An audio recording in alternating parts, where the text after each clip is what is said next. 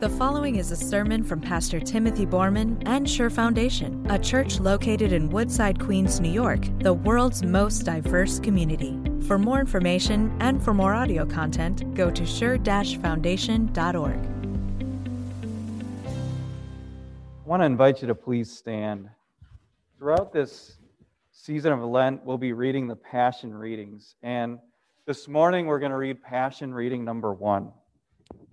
And we'll be focusing on really the first part of the Passion lesson, verses 1 through 11 for the sermon this morning.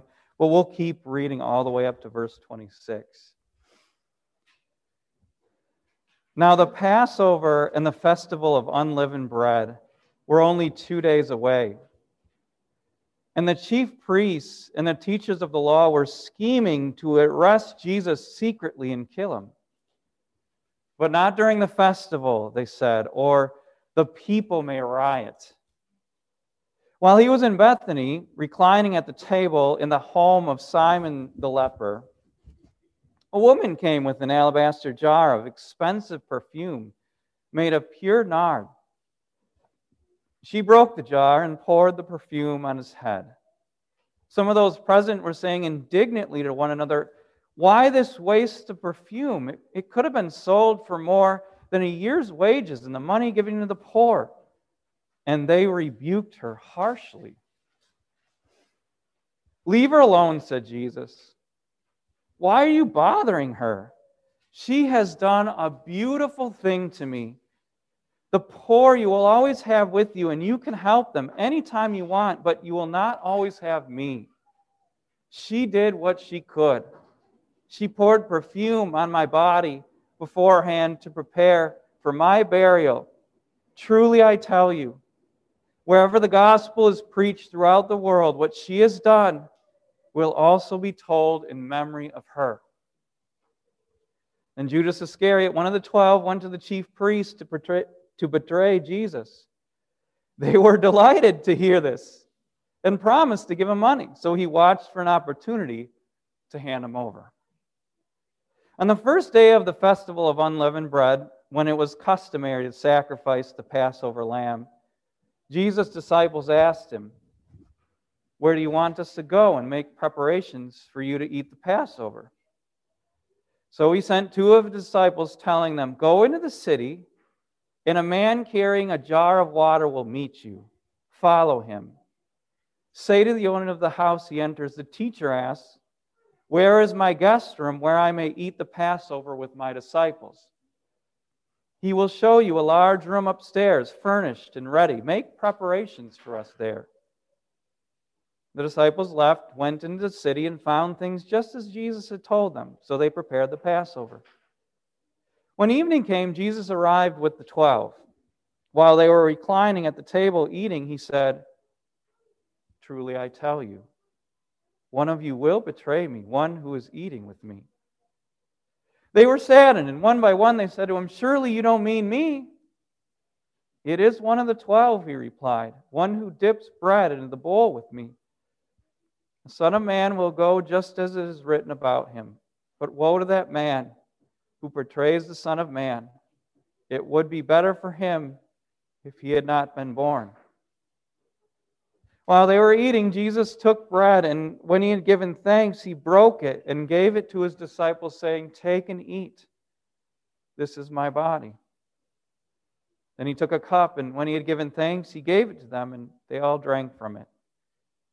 "This is my blood of the covenant, which is poured out for many," he said to them. "Truly I tell you, I will not drink again from the fruit of the vine until that day when I drink it anew in the kingdom of God." When they had sung a hymn, they went out to the Mount of Olives. This is the gospel of the Lord. Please be seated.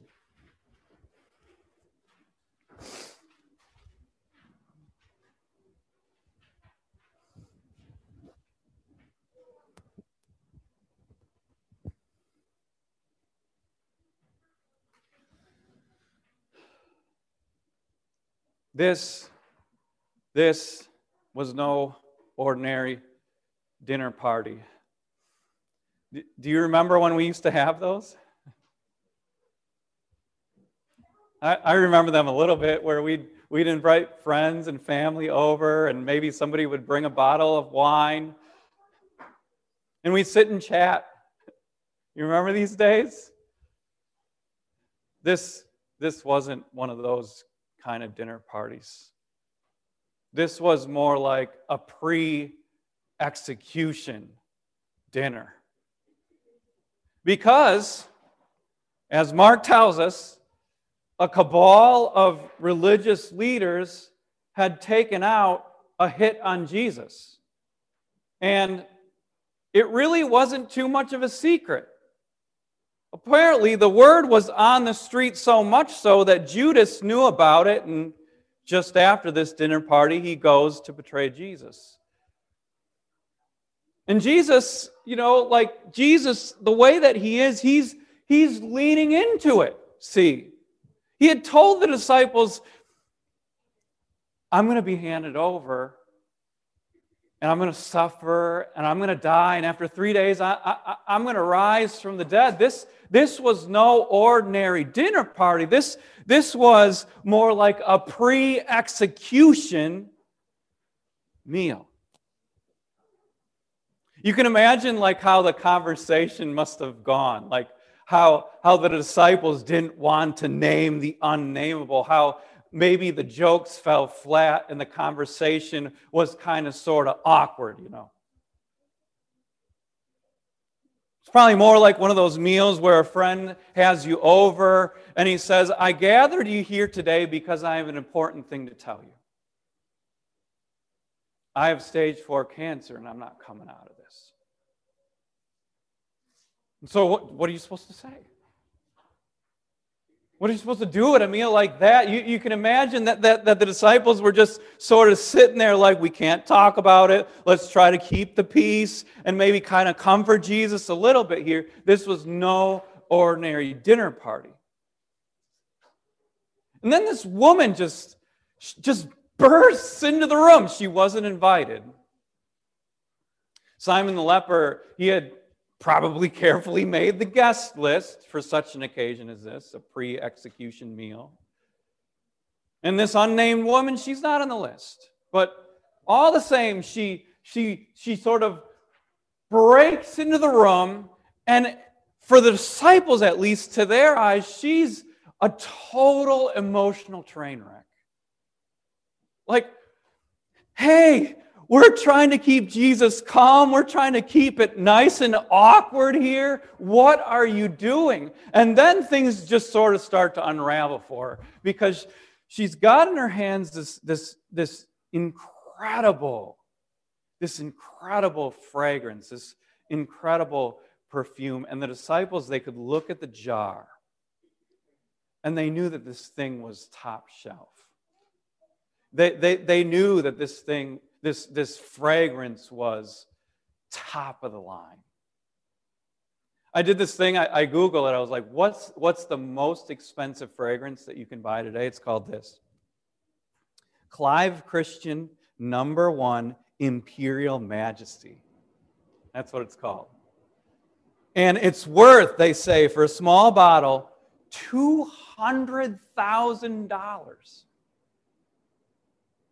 That's sort of like what this unnamed woman had in her hands, and she's such a train wreck that instead of just taking a drop of it, because that's what you're supposed to do, that's what I understand at least, you're supposed to take a drop of this perfume and maybe rub it on your neck. But what you're not supposed to do is take this beautiful and priceless fragrance and then break it and then shower it on Jesus. But that's what she does. She takes the jar, breaks it, and pours it on Jesus' head, and Jesus is sitting there, and he looks like he's just won the Super Bowl. But what's poured on him isn't like $20 of Gatorade, see?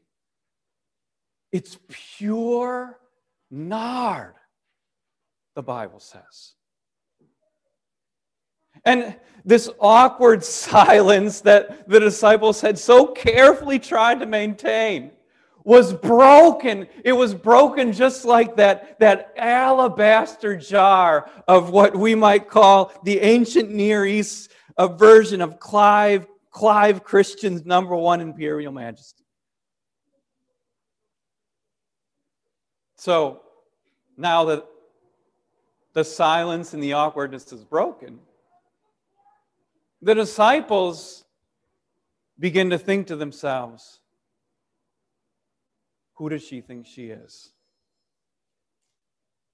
Why would she do that? And pretty soon, they look at each other and they realize they're all in agreement about this. Like, this is the most incredibly stupid thing that we've ever seen. And now, like, the worst example of biblical mansplaining takes place.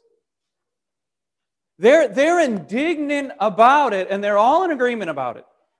Woman, you can imagine what they said. Woman, what were you thinking? The truth is you weren't thinking at all. Take a deep breath for just a second, dear one. That beautiful fragrance that just a moment was so strong it's already starting to dissipate. It's dying as we speak. We, the disciples, if you would have just asked us, we can think of at least 100 different ways that we could have used that money. See, we could have fed like 10,000 people with what you just wasted. Woman, what's the difference between stacking up hundreds of piles of $100 bills around the room and just torching them? What a waste, they said to her. What a waste.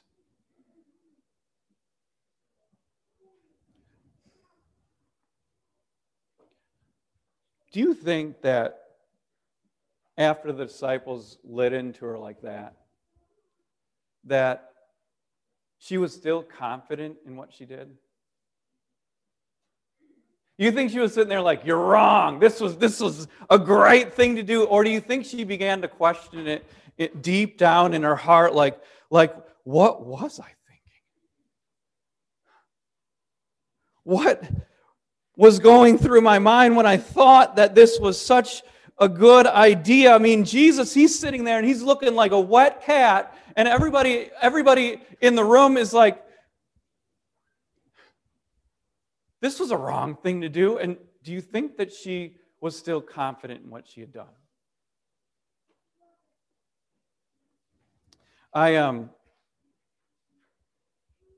About a year ago, I finished my studies for a doctor of ministry. And it's one of those things like this story where you just pour yourself into it. And I thought, the reason why I'm doing this is because I want to be a better pastor. I want to be able to bring the gospel better to the people of God. And I spent hundreds of hours, 5 years, tens of thousands of dollars to do this. And then I wrote this almost 300-page dissertation, and I finished. You know how I felt? If I was honest, empty, disillusioned. Why had I done it? And I didn't even need the disciples to help me along. I didn't. I thought it myself. Was it a waste? And isn't that true? Like, you usually don't have to think about it. If you're just giving a little bit of time or a little bit of money to the ministry or to loving your neighbor, you usually don't have to think about the cost and why you did it. But when you put a lot in, when you give yourself to it, then you have to think about it, don't you? Then you have to start to wonder, was it a waste? And I think maybe you're a little bit like me. You don't even need the disciples to be indignant with you. Why'd you do that? What a waste. It just evaporates into thin air. Why? Now, if we didn't have the rest of the story, the debate would go on. And the question would remain, should we pour ourselves out for Jesus or not? And we'd sort of finish pouring ourselves out because the ministry that we do together demands so much of us. We'd have this ugly feeling all the time. Is it worth it? Is it worth it to give tens of thousands of dollars every year in order to support this budget that we just passed this last week? Is it worth it? But as one great preacher actually reminded us, he said, but Jesus hadn't had his turn yet. And I love what Jesus says first. He spoke into this moment with these words. This is from verse 6, Mark chapter 14. Leave her alone. So he's rebuking the rebukers. And remember, he rebuked the wind and the waves, and he said, be quiet. And Jesus here, he speaks to the rebukers, and he says, leave her alone. And you can imagine that in that moment, everybody gets quiet.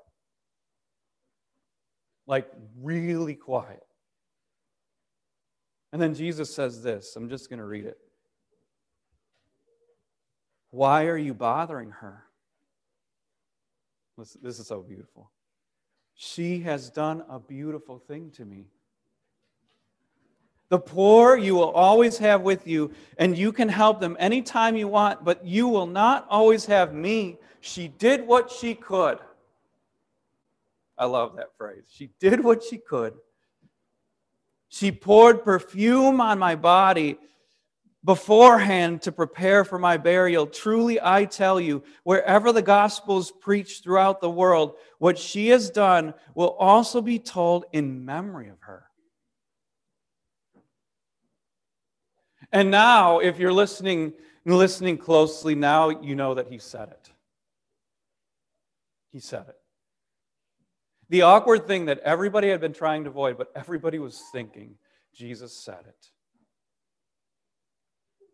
She's preparing me for my burial. Now, that's a little bit of an awkward conversation. Like they're at this pre-execution dinner party, and then there Jesus goes and he says it. Here's my funeral arrangements. This is the fragrance that I want. These are the flowers that I want. He said it. But you know what's interesting? Nobody got indignant with him. Nobody said, like the disciples, they didn't say, Jesus, don't do it. Don't pour yourself out unto death for these people. It's a waste. They didn't say, Jesus, why would you pour out your precious and holy blood for a whole bunch of sinners? Nobody said it because all of them knew that they needed it. They all knew that they needed Jesus to die for them. And so they weren't going to say, Jesus, it's not worth it. Jesus, don't pour yourself out. Not for these people.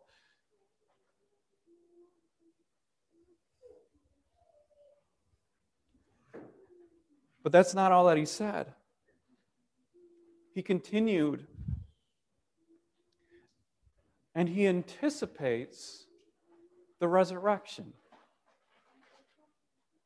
He says something here amazing because he says that the gospel is not going to stop with the cross.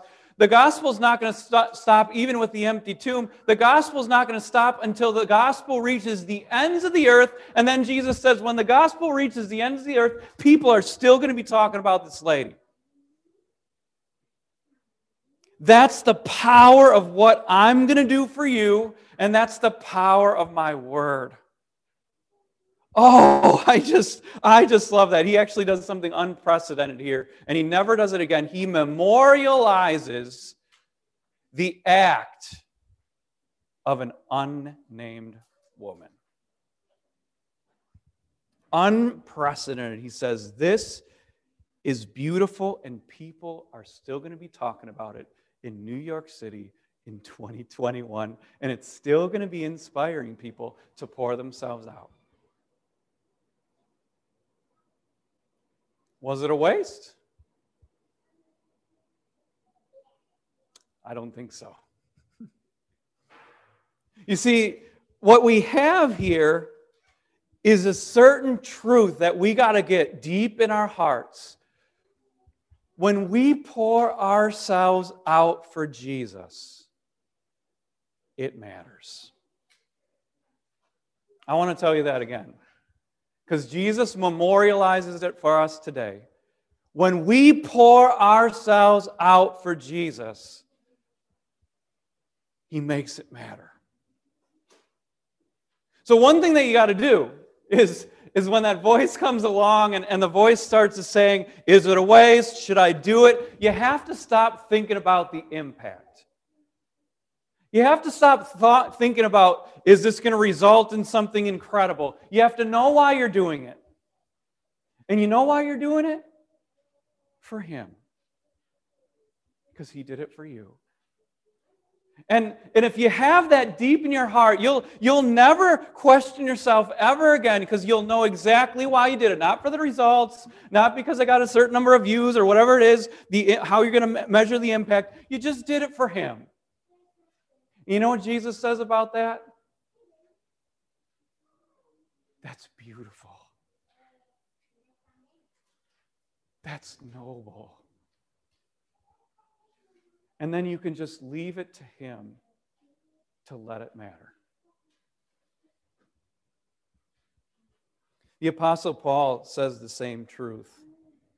And I almost plagiarized him in the sermon, almost word for word. He said this in 1 Corinthians chapter 15. Therefore, my dear brothers and sisters, stand firm. Let nothing move you. Always give yourselves fully to the work of the Lord, because you know that your labor in the Lord is not in vain. It matters. Or to say it this way, it's not a waste. A pastor toils away in a rural congregation for 40 years. As pastors put it, he marries them and buries them. Not a waste. A teacher puts her whole heart in bringing the little lambs to Jesus. Not a waste. A father sits with his young children 3 days a week, and the whole family prays together. Not a waste. Someone stands up and defends their neighbor. Not a waste. A church stays faithful to the gospel ministry year after year after year. Not a waste. Someone takes their hard-earned money and Sunday after Sunday, year after year, they put their check in the offering plate. Not a waste. A woman takes an alabaster jar. She does the most ridiculous thing. Just because she loves Jesus, she breaks it and makes Jesus look like a wet cat, and Jesus says, "Oh my goodness, that was so beautiful." It's time for us to stop calculating the impact and just do it for Him. To pour ourselves out because He did it first for us. Amen.